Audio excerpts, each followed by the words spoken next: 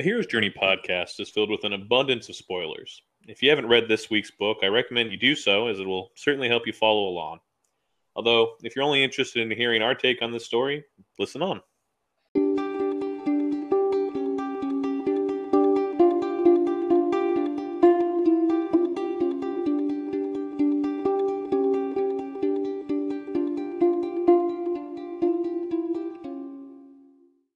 Hi, and welcome to A Hero's Journey, a literary podcast. I'm your host and judge, Jack, and I'm here with my punctual particulars. This is Alex. And I'm Zach. Each week, we look at a new book through Joseph Campbell's monomyth. This week, we're going to be discussing The Blade Itself by Joe Abercrombie. It's a story that follows a myriad of characters through a fictitious world full of light magic use and warring kingdoms. We're going to particularly be focusing on Logan, who is a named man of the North, someone who's received acclaim through battle in the somewhat barbaric North. He's known as the Bloody Nine, or as Bloody Nine Fingers, and we find Logan fighting some apish creatures at the beginning of the story, having been exiled from the North by the King of the North with a group of companions. He finds himself separated from that group due to an attack from these apish orcish creatures called the Shakta. Then, realizing he is the only surviving member of his crew, begins his sojourn to the south, in which he meets a Magi's apprentice, who takes him to the Magi himself, a magical user of great strength, who then uses Logan as a warrior and as a companion as they travel to the capital of the Union, in which he's come back to reclaim his place as the part of the closed council of the Union, although meanwhile toting Logan along with him for quote-unquote security, but also with greater plans in mind. Now, this is just one thread among many of the book, but it's the one we'll be choosing to follow this week.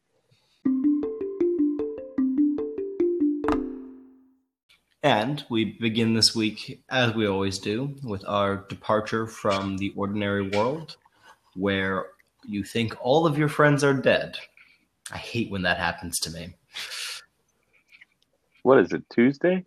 All right.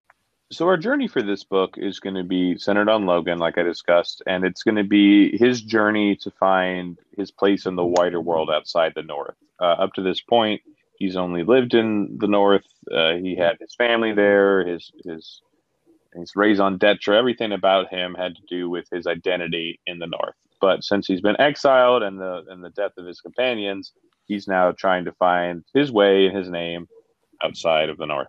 And this call to adventure takes place after he's been separated from his party during the Shakta attack. He falls off a cliff, but eventually makes his way back to the campsite to find the campsite in ruins and what he believes the realization that the rest of his crew are now either actively dead or going to be dead fairly soon, and there's nothing he can do about it. So he sets off by himself after just gathering a few meager supplies to move towards the south across the mountains into the bog land and leave the Shakta and the rest of the North behind.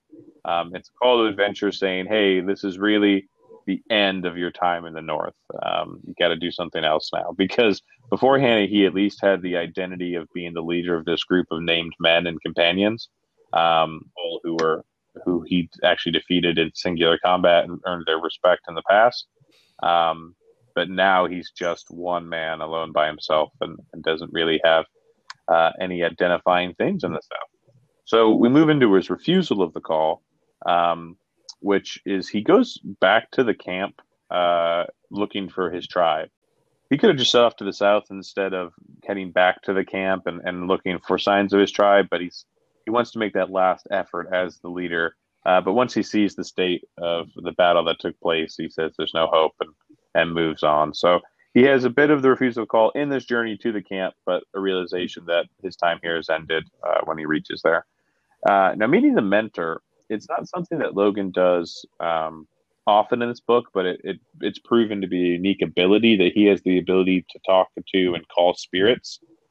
He calls the spirits of the forest, and it's a little confusing exactly what they are, but I think the general idea is that they're supposed to be like the ancestor spirits. And they inform him about the wider goings of the world, but they also reference, hey, we're starting to dwindle in power and in number. We're not going to be around very long. And Logan kind of replies, well, neither am I. I'm heading south. But they let him know about a magi who's in the south who's looking for Logan, and so that gives Logan a new sense of direction and purpose. So they accomplish their job in that they mentor him in a course without holding his hand. We've got crossing the threshold this week is Logan then travels with what ends up being the Magi's apprentice back to the Magi Baez's fortress or commune in which him and the rest of his disciples reside, and has some great interactions with Baez. But eventually the King of the North, who is a sworn enemy of Logan, shows up and has a confrontation. He's looking for Baez's assistance in attacking the Union. Baez has no interest in giving that to him, and the King of the North has brought along a sorceress who tries to use her voice to persuade Baez to join him, join the King of the North. But Baez isn't having any of that, and he uses his own magical ability to kind of overpower not only the sorceress, but dominate the room in such a way that really showcases to Logan that his talk of magic wasn't unfounded. And then we get the Belly of the Whale, in which Logan travels to the Union's capital with Baez and with the Magi's apprentice.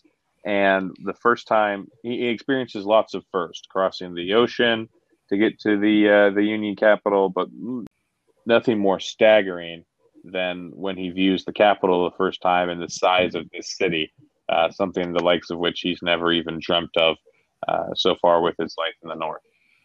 So it's something that he can't understand the scale of it, the buildings, the people, the implications that water runs through pipes. It's all completely novel and somewhat intimidating to Baez, and hence we have his Belly of the Whale. All right, so the journey that we're going on here, I think, is a pretty good one. We've done something like this before where someone just needs to find their place in the world because there's been a dramatic shift. And Logan losing all of his companions, I think, is definitely one of these dramatic shifts that we've seen, even though we know that they're not actually dead. So, Zach, my question for you is, does the fact that his companions are not dead and, in fact, in the North, over the mountains still, take away any of this call? I don't think so, mainly because we only have that knowledge as the reader. To be a fairly sidestepped comparison, and it's not necessarily something that even the author planned, but we don't know that Harry is also Voldemort at the beginning of the Harry Potter books, right? So we have to give everything in the lens at which the character that we're discussing is given. In fairness, Zach, J.K. Rowling also did not know that. I said that. I said even the author didn't know, but we have to limit our scope of views, and I just don't think it detracts from it at all. To answer the question very succinctly. Okay. Yeah. Okay. So for the refusal of the call, this seems more to me like setting off, preparing for his quest and an actual refusal, because Logan admits to himself right away that his companions are all dead. There's no way they could have survived this at all. And he's going back to look for, his clothes, his boots, because he was trimming his toenails when they were attacked. There isn't a real refusal of this at all. He sets out right away to go to the mountains. He doesn't wait at his camp for anyone to come back if they were, had to run a little bit farther away than he did. It feels very weak to me. Logan has the inward narrative of thinking through it in the book. We see and read Logan saying, all right, I can see what's happened with this battle. My companions are either dead or currently being chased. All right. Then he has the line of thought, do I follow after them and try to rescue them or save them? Oh no, that's pointless because the sheer numbers are against us and they're going to be dead even before I can reach them. So I think he at least pays kind of lip service to the idea that he should do something to help his companions if they're somewhat alive, but realizing the futility of it, decides that his primary objective right now is to be helping himself because he's in dire straits, and that even anything he could do would be futile. I really just think he's too practical to refuse it. Just like he said, the thought comes up in his mind for a second, but it's not a very strong thought. And just moving on to the meeting with a mentor, I like the spirits. I think that they're cool, but they're just in the story for such a short time, and they do so little to actually help Logan that I have a hard time picturing them as real mentors. They just say, hey, we're feeling pretty tired, and there's this dude in the south looking for you. I don't know. Do you see any more of that relationship? Yeah, I don't know. I know it's looser, but from a narration standpoint, I like the fact that these mentors let us as the reader know that he has like power beyond that of your typical character. I'm gonna push his on words. I think I agree with the idea that they're the best mentor we have, but ultimately I think I don't really feel comfortable declaring somebody the mentor role we ascribe to Gandalf on characters that appear in 5 pages of the book. You're crossing the threshold. I think this is another one that's really good. I like this, and I think it fits the step better than the mentors did, because we have a very clear danger and we have a very clear threshold. Even like explicitly, there's the bridge that they cross into the library. So this is one that I like, and I think it's an interesting dynamic to see Logan, the old champion for the king, face off against him under his new liege lord in Bayaz. So anything else you want to talk about this? No, I think it's particularly cool that he's getting both protection from Bayaz, but also being used as like kind of a point to rile up the king. Like, there's lots of reasons that Baez has him there, but safety isn't necessarily one of them, especially in his own home. So the fact that you bring like the deadliest warrior of the North to your home and then just kind of sit him in the corner during the conflict is just vastly amusing to me. All right, and then I think that this scene is also the belly of the whale, though, unlike just traveling to the capital, because in this scene, Logan like commits himself more to Bayaz and to be his champion, follow his commands, and he even says that he doesn't want to ask questions, he doesn't want to know what he's doing, he just wants to follow Bayaz. That's later. That's after he kills the bit that doesn't quite fit his Lactose. But yeah, Black. That was the bit that originally I assumed we were going to go with because it ends in that conversation. Okay. Well, Okay. I mean, regardless of whether we want to use the overwhelming senses of the capital or if we want to use his complete deference to Bayaz and his avoidance of leadership responsibilities. And I think that's kind of an important thing for Logan because he's spent such a majority of his life being a leader among men. We see that with his tribe. We see that with him being the champion for the king. He's noticeably saying, I don't want to make decisions. I don't want to be involved in this. Kind of understanding that while he may have skill at it, I think he has some amount of guilt that the decisions that he's made in the past has led him here, something that he might view as a personal failure. So we don't get into that kind of inner monologue within him, but either way, I think they make wonderful belly of the whales, and henceforth, Checkpoint. Check on the thing. Check. We did it. I will say that the one comment I want to make that I think is interesting is if we agree that this surrendering of autonomy and leadership is his change that accompanies, whether the belly is that one any of the individual scenes we've discussed, or some combination of all three is his transition. I think it's really fascinating that this is sort of the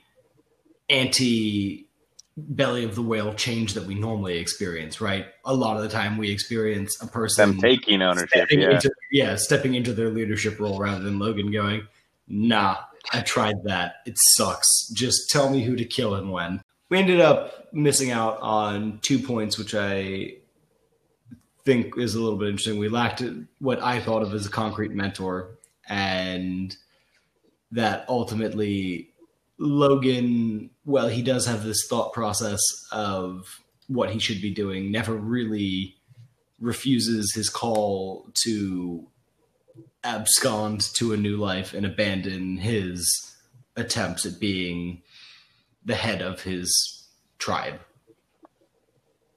of ruthless murderers.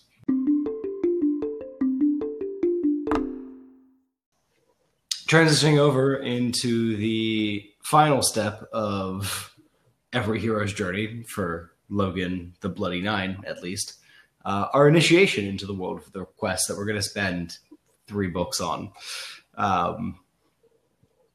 We start where Zach should always start, with a rambling road of trials. Every book has a rambling road of trials. Not mine. This one, yeah, well, that's fair. And this one is no different. So we have a couple different instances. On the way from leaving Baez's stronghold, they encounter some Northmen who have been sent by the king to capture Baez and Logan and bring him back to them, most likely for punishment, perhaps torture, or trying to cajole Baez into joining his cause again. Who knows? But Black Toes, who was a named man, a warrior of great renown, a horseman, and during said ambush from Black Toes, we see Logan initiating the kind of counterattack. They've been to a standstill where they're just discussing things, and Logan using his warrior's instinct as well as his experience and deadly fighting skill to kind of shift the tide and allow Baez a moment to use his magic such that they rescue themselves from the ambush. So this does 2 things. This one showcases the reemergence of Logan's kind of protectorship role with Baez. Baez has magic. He has things that can protect himself. But we see this is the first time that they take a lot out of Baez.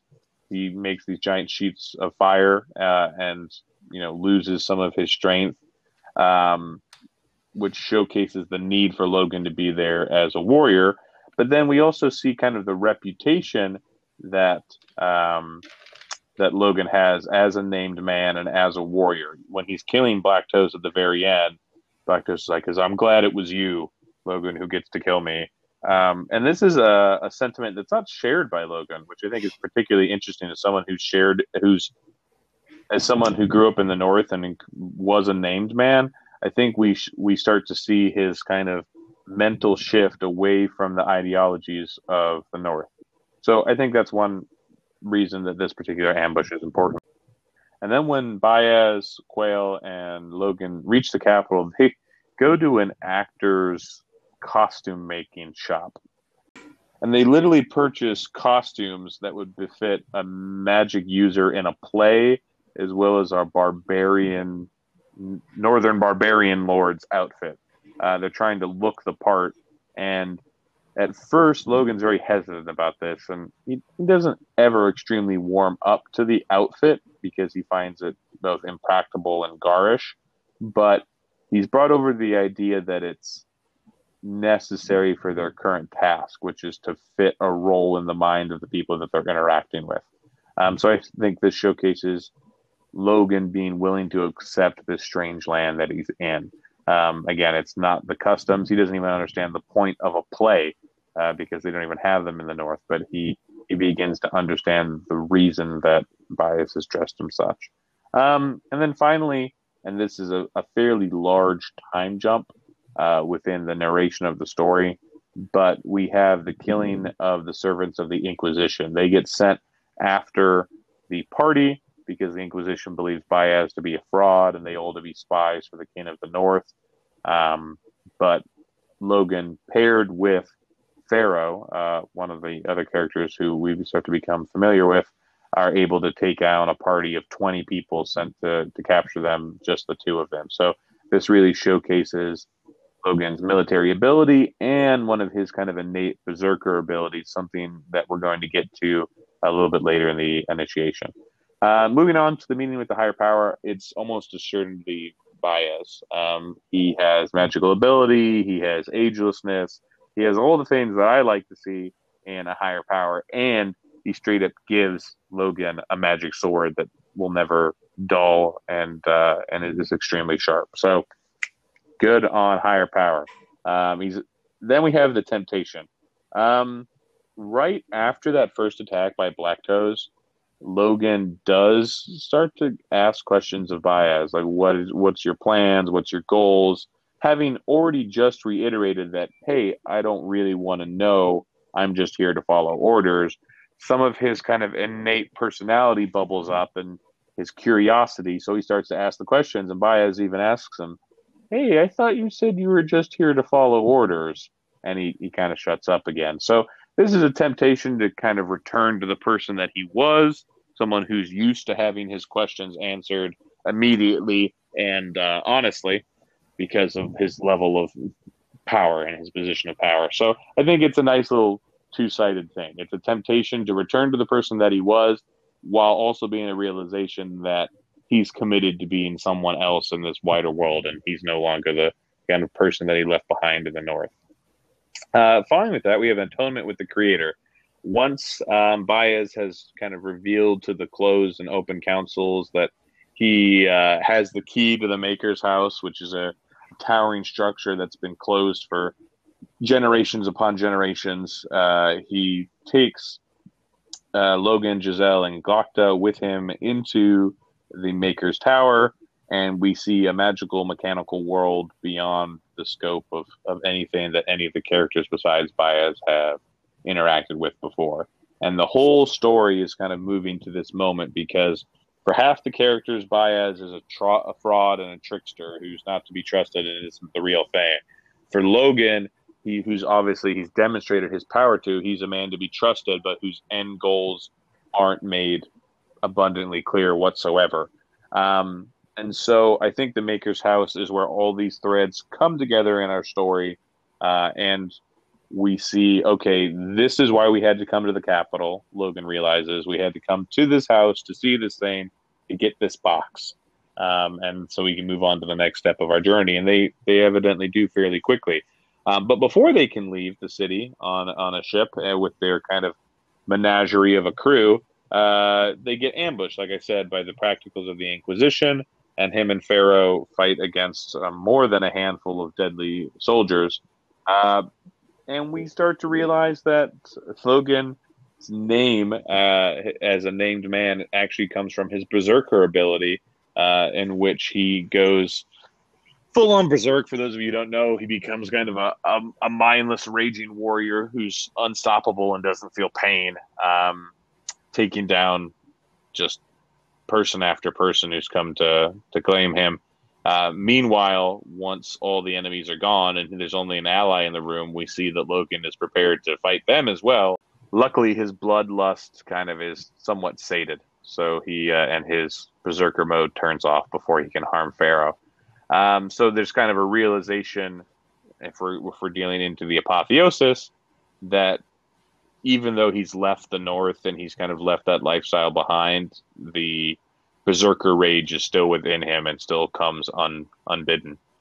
And then finally we have the ultimate boon, is that Logan realizes he's kind of been wondering all along ever since he was called by the spirits to the Magi's apprentice, why am I here? What am I doing? What's my purpose? and he finds out that his true purpose to be called by Baez and here in the outer world is to go on this journey in which Baez claims it's something that will, be of immense import to the world, and so he's collected this kind of menagerie of a crew from a navigator to a representative from the Union, a representative from the North, even a freed slave from the South.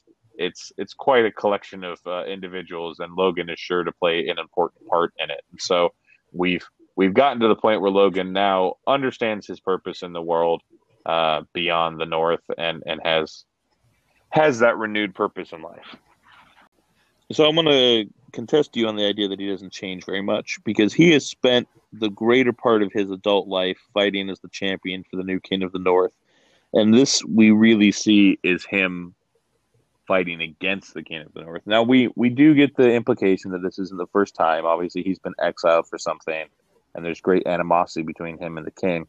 But I do get the feeling that this is the first time that he's actually fought against a representative of that King of the North. It's not explicitly stated, but they left the North and were exiled, as opposed to staging this kind of bloody revolt or trying to directly combat his forces. And so I think this is the first time where he goes from used to be an ally to direct enemy. So, okay, but Logan is just fighting as a champion again. So yeah, but if the purpose of the journey is to find his place in the wider world outside of who he used to be, there's not a better implication that he is no longer who he was than fighting against the direct thing that he used to be, which was someone working for the King of the North. So yeah, there is like a change in loyalty there, but it's not really a change of personality or person. I'm not arguing that there's a change in personality. I'm arguing that there's a change in his place in the world and in how he interacts with the world around him. Because if he's supposed to no longer be like this man of the North, this king's man, what better way to showcase it than to fight one of the king's men? And so I don't think that the change needs to necessarily be every step needs to, especially in this journey, because if his journey isn't really to change as a person, we're not saying that he's going out and changing extremely widely as a person. He does experience change. I'm not trying to isn't that what we talk about? Like, we talk about essentially character development throughout our journey. So he's not developing. Okay, we have historically, because we have a hard time finding what I think we have in this particular instance, which are trials that directly advance our actual journey in this case. So, because I think oftentimes when we're talking about the trials, we're like, oh, we need to do character development because, that's what we want to see in characters, but it's not necessarily related to the journey that we set out on. Whereas in this instance, its journey is to find my place in the outside world. Here are 3 core examples in which I am no longer the person that I was. Now, it doesn't change his personality or maybe show new ethics or anything like that, but it obviously showcases a shift in his place in the world, which is why I like him so much, I guess. But moving right along, your argument is that none of these trials showcase anything particularly different for Logan. And the second one, in which he has to be fairly deceitful and kind of play a part, I just think showcases more of the fact that he's not who he was. Each of these things are him moving out of his comfort zone in a way that put him more into the purview of the wider world. And that's why I like him, I guess. Without dwelling on it too much, I just think so it showcases that he is aware of an outside world greater than the customs and the traditions and technologies that he was familiar with, while also being like, hey, at the core, I'm still a fighter, I'm still a warrior. And that's I have no problem with any of that. All right. Well, Alex, I'm going to cut you off because I don't think we need to spend more time digging into the road of trials. Yeah, it's going to be the same argument. I felt you take the breath there. I think ultimately I'm going to give the point to Zach, but I think this is a great chance to reach out to our many avid listeners who have brought us up to our wonderful achievement of 1,000 independent listens, only 50 of which are Alex. But let us know what you think. Obviously, I think Alex and I have drifted more in line with the road of trials requiring what we think of as character development, but I think Zach makes a valid point that we might have gotten too mired down in that idea. Reach out to us. Let us know. You can always find us at aheroesjourneypod@gmail.com, at our Facebook, at A Hero's Journey Pod. And lastly, if I can remember our Twitter handle, we are at _heroes_journey. And again, Alex would love to hear from you on Twitter. So you're meeting with a higher power. I think that this is a good point. Baez is definitely a higher power. He's, the first of the Magi, as we always hear, and he does give a pretty nice gift. But the only thing that I want to push back on this is this happens way earlier in the story than is traditional. This happens after our quote meeting with the mentor, but before the crossing of the threshold or the belly of the whale. So I think it's still a good point, but I think that there's a little taken away from it in the fact that it happens so early. Some people might even put this as the meeting of the mentor step, in which case we're lacking this meeting with a higher power. I have no problem really with the timing of it, mainly because he fits all of the other portions. And I think we've even, especially when we discuss the return, not in this particular book, but in the past, we are somewhat fluid with our timelines. And so, yeah, I understand we're fluid with it. I agree that this is the point. Just wanted to point out that it's not in the right place. If anyone is a very pure hero's journey has to go in the right order person. Thank God they must hate our podcast. Probably, but they would be more upset if we didn't mention it, I guess. But going on to your Temptress, this is one where yes, if we're saying that Logan's place in the world is going to be to follow Baez, then fine. But can we really say that someone finding their place in the world is to just follow somebody else without questioning anything at all? Yes. I don't like that. Don't question me. I am the judge. I don't like that. I don't think the temptation is to be a blind follower per se. That might be the end result. I think the temptation is to fall back into the person that he was before this journey started, which was a leader of men, which was a decision maker, which was someone of great importance. And that this journey is allowing him to take a back seat on not only decision making, but the responsibilities that come from it, which is why when I was trying to argue the point, I was trying to go into the kind of character's mindset in that he's been in charge of so many things for so long, but at the end of the day, is he really happy with the results of those decisions? His tribe is dead. He's exiled from his home. He's following a magic man who he doesn't know. So in his mind, I'm fairly confident that the lack of decision making is also a lack of responsibilities for his life currently. So then another thing that I want to point out is if he is not asking questions, can he really decide if this is the proper place for him in the world or not? If he's not thinking about it critically and saying, is this good? Is this where I want to be? He's just blindly following. How can he determine if this is the right place or if he's supposed to go someplace else? I think he gets there by the kind of end of the story when he realizes his role is to be part of this greater journey amongst a group of individuals.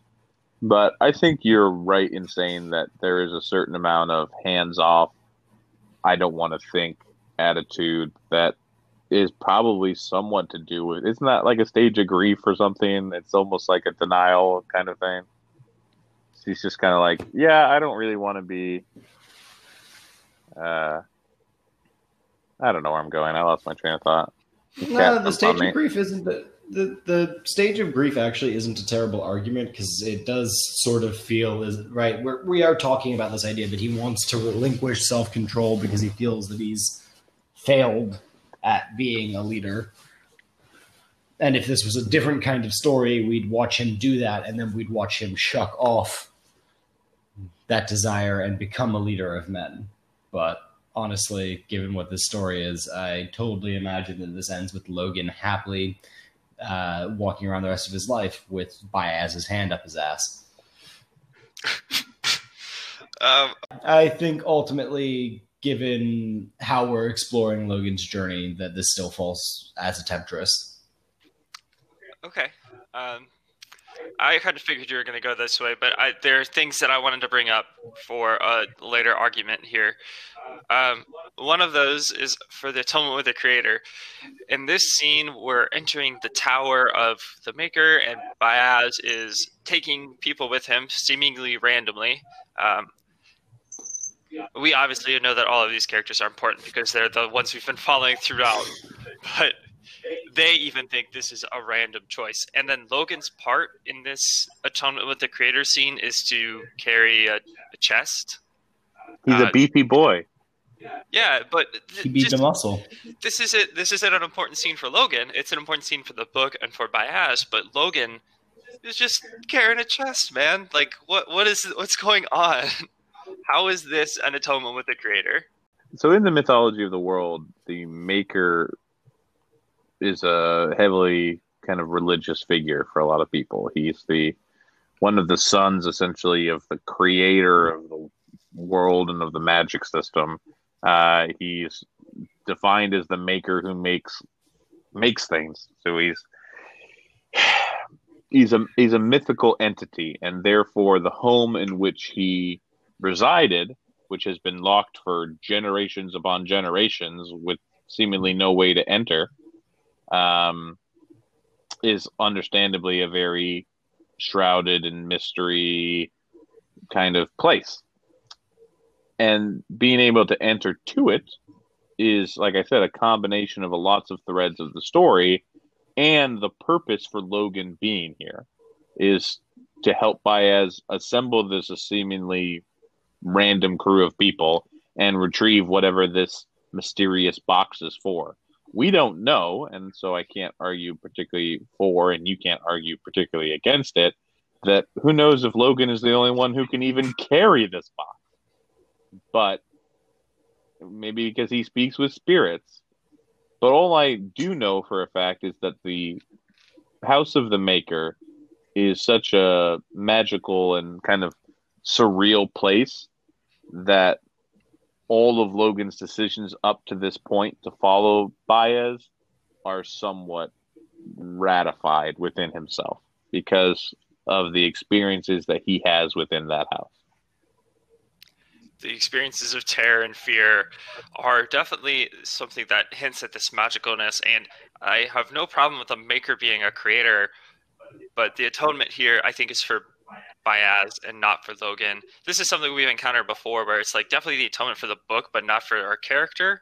Mm-hmm. So I don't think that we can claim that this is the atonement with the creator for Logan. Going on to your apotheosis, this is something that I think is good for the character and for the journey, because Logan is, the champion fighter for Baez, and we haven't seen his berserker state yet. He even thinks that the berserker state is gone right before he goes into the Bloody Nine figure. Logan says, "I thought I was free of you," or something along those lines. I like this point. I love the Bloody Nine. I think it's an interesting way to describe the berserker state, and this is one of those points that I think fits. The ultimate boon is something that I don't think you have, though. I've kind of been hinting at it throughout this whole discussion that how can our character find his place in the world if he's just going with what Bayaz is saying? And I think that the ultimate boon is a continuation of this. He's just following about what Bayaz is saying. He's not thinking for himself at all. And how can we say that his place in the world is to just follow Bayaz without really questioning anything?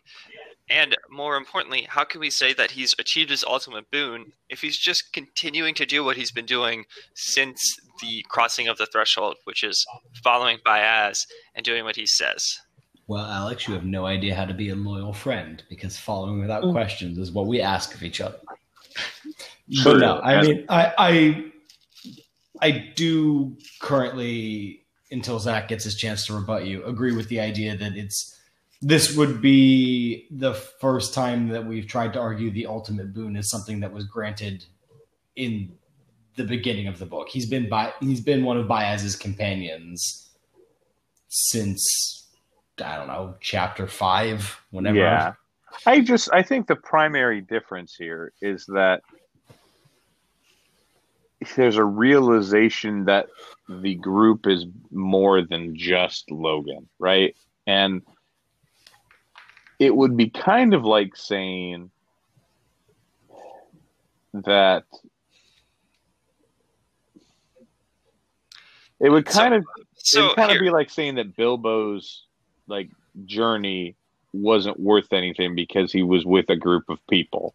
No. That's not what I'm saying at all. So you're saying that what it seems to me like you're saying is that Logan's ultimate boon is that other people are also kind of followed by Bayaz without question?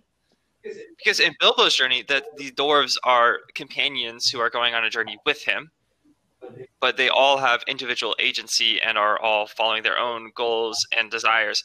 And this, everybody's just following Bayaz. Everybody's just playing follow the leader.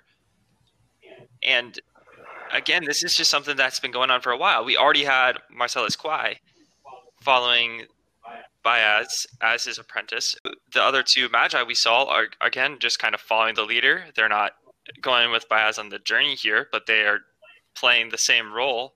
And the navigator, again, he's just, following Bayaz, doing whatever he says. He's getting paid for it, so sure, that's slightly different. But everybody's just following the leader. How is that an ultimate boon? I don't know. It feels like an adventure to me. And it feels like if we're just arguing that he's looking for his place in the world, he's gone from kind of champion of Bayaz as an individual to warrior of this group. And I like that shift, but I understand since this is a book one, if it doesn't entirely fit the narrative of our hero's journey framework. I feel as if I ultimately agree with Alex that we might be too early into Logan's journey to have found what his ultimate boon is, because while this definitely seems to be becoming one of Bayaz's many followers, hangers-on, companions, definitely seems to be what his goal is this book. That feels a little shallow considering that's something he's done the entire book to have his ultimate boon. Given that that's where I come down on this, Zach, is there another moment that you think might be in the same way that we argued the House of the Maker was somebody else's atonement with the Creator? Does somebody else receive what you'd think of as the ultimate boon of this book?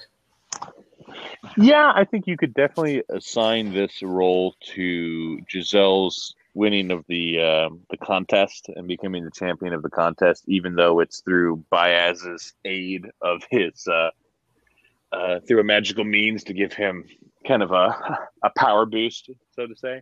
But it's not something that directly impacted Logan, so I wasn't going to bring it up. In fact, Logan is kind of he's upset about the results because he's upset that Bayaz cheated for Giselle. But I think all of kind of Giselle's training and development as a character is leading to this contest. And had he failed it, we wouldn't have seen like the coming to fruition of Giselle's story in this particular first book. that closes out our initiation, which, in some nice symmetry with the departure, is only missing 2 of its points. I disagreed with the atonement with the creator and the ultimate boon, ultimately siding with Alex's arguments that those kind of happen to other characters, which is, allowed in a novel with 4 different main point of view characters or 3 different main point of view characters. There's a lot of characters running around in this book.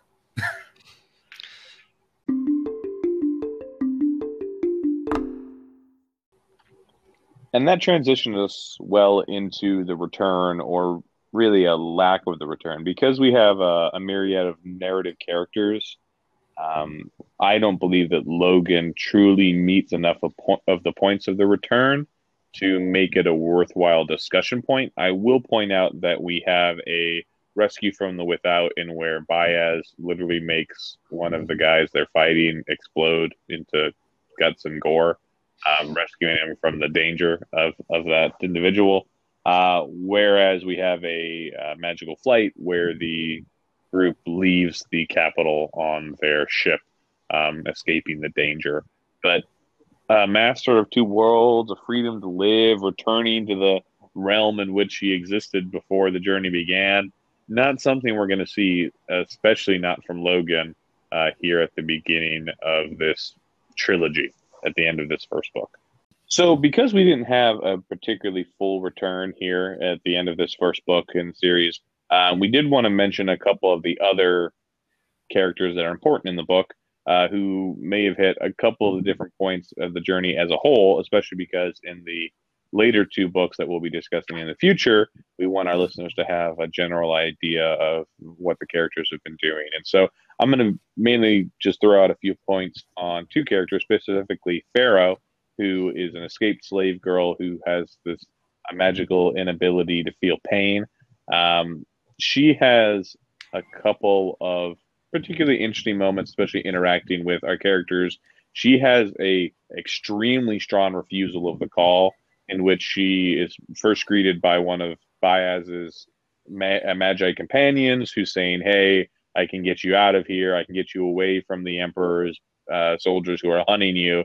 And she says, "No, all I care about is revenge and killing as many of them as possible." It's just an extremely potent refusal of the call as far as the hero's journey goes. And she also has a particularly good temptation, in which even after that point, she wants to leave. She doesn't understand why she's here in the Union. She thinks she should go back to the world that she knows. But Baez offers her, by offering her a revenge not only against the Emperor, but the puppet master behind the Emperor, who is the Prophet, the leader of the Eaters. So I like Pharaoh. She's an interesting character, and we may talk about her more in the future. And also to bring up Baez, we've mentioned him not only as this, higher power, but also as someone who's experiencing his own journey. So we talked about how the atonement with the creator is Baez's relations to his past, and how re-entering this house is not only bringing up memories for Baez because he's so ancient, but also allows him to receive kind of this gift that has been locked away here for quite some time. And I think that Baez is just a really cool character. He experiences some understanding and some frustrations where he literally built the Union and has been a guiding hand at it for so long.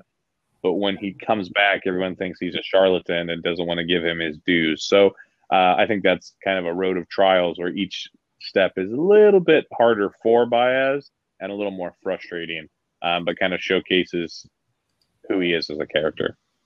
So 2 of the other characters that we want to talk about are Galacta and Giselle. These are characters that I think we're going to be discussing more in books 2 and 3 as our focus characters. But in this, Galacta is a young man, like in his 30s, but he is crippled due to his torture at the hands of the Gurgish. So he moves like an old man. He has constant chronic pains, as an old man does. He eats porridge every day because he can't chew normal food.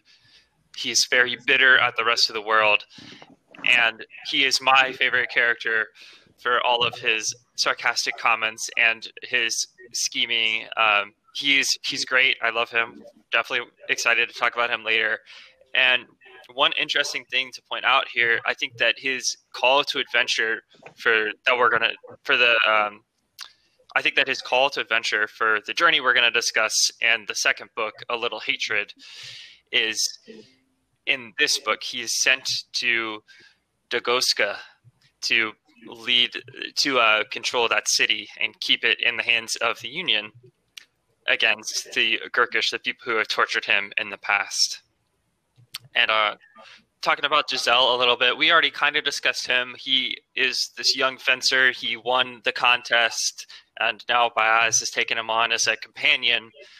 And he has a very interesting relationship, I think, with two other characters, Major West and Artie West, Major West's sister.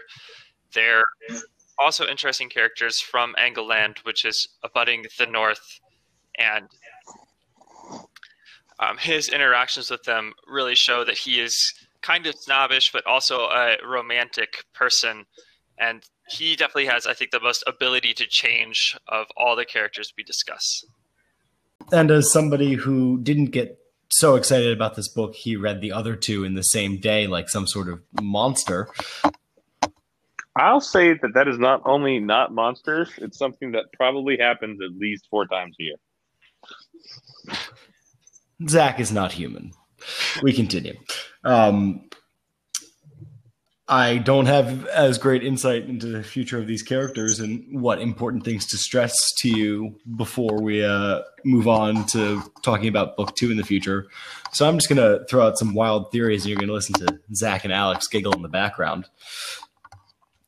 Keeping with the dark fantasy theme, I'm convinced that Glokta, of all 3 of our main characters, is going to end up on top, because that just seems so fitting that the one that's the biggest bastard of them all wins the totally not Game of Thrones in the end.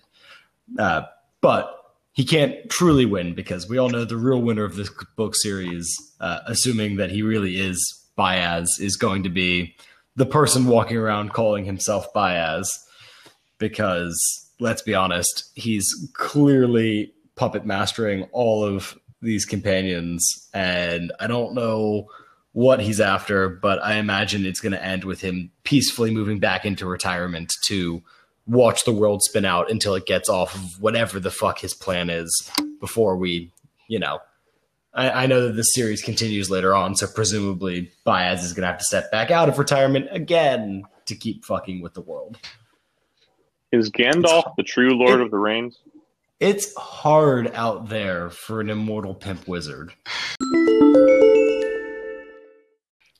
So with a bit of an unusual return as we moved into an interesting, more freeform discussion, just wanted to give our listeners who really care about the stats a little update.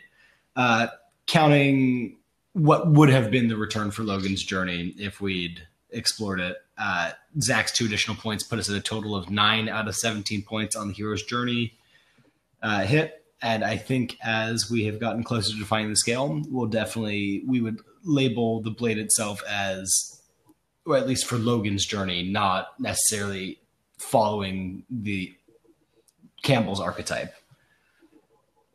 There are definitely elements of there, and they do still help ground us in the story, but Logan is definitely, at least in this book, not on a hero's journey. So I enjoyed the blade itself. I think Logan is my favorite character, not only of this book, but of the series as a whole. I think he's some easily relatable. He doesn't have a ton of change, but he has enough depth, especially in how he interacts with the other characters, that I find his story really interesting. And I think that the berserker nature of Logan juxtaposes well against the very intentional nature of Logan. Everything Logan does seems to be well thought out, considered, and then done to exactly the way he wants it to be done. But whereas it's kind of the mindless nature of the Bloody Nine makes a good kind of character Jekyll and Hyde dynamic. Good read, highly recommend it. You should pick it up. It's not a very particularly long one, so it makes a nice fun read. I really enjoyed this book. I have not gotten as into it as Zach did, but that does not. I'd like to preface that with that does not diminish the amount I liked this book. Zach is just a crazy person. I found the sort of dark nature of the world that we're in, especially with our initial introduction to Glokta as a character so early, as well as Logan's internal monologue, especially in our literal cliffhanger opening, really set a tone that this book seems to drive through the entire way. And I don't know, it's an itch I haven't had scratched in a long time for some proper dark fantasy. I don't think that's a set of emotions I've experienced since I first read Ned Stark's head getting decapitated. Spoiler warnings for the 5 people out there that have somehow avoided Game of Thrones to this day and are on a literary podcast. No, I take that back. No spoiler warnings. Those people don't exist. Yeah, kind of like Jack, I like the grimdark nature of this world that we've entered. For this first book, I don't think there's as good a journey as we get in the second and third, but obviously we have to talk about the first one first. I love this series as a whole, and Glokta especially. He's one of my favorite characters. I just think he's so interesting. Like I already said, this 30-year-old cripple still has an impact on the world, and I kind of just love it. Good first book, good introduction to the world, and I'm excited to continue with this one going forward. Thank you so much for joining us, and stop by next week as we dive into The Silent Patient, a mystery novel by Alex McKeldies. As always, I've been your host and judge, Jack. This is Alex. And I'm Zach. Yay! Oh, thank you. But fine, Baez. We'll do it your way. Please call me Baez. I love it.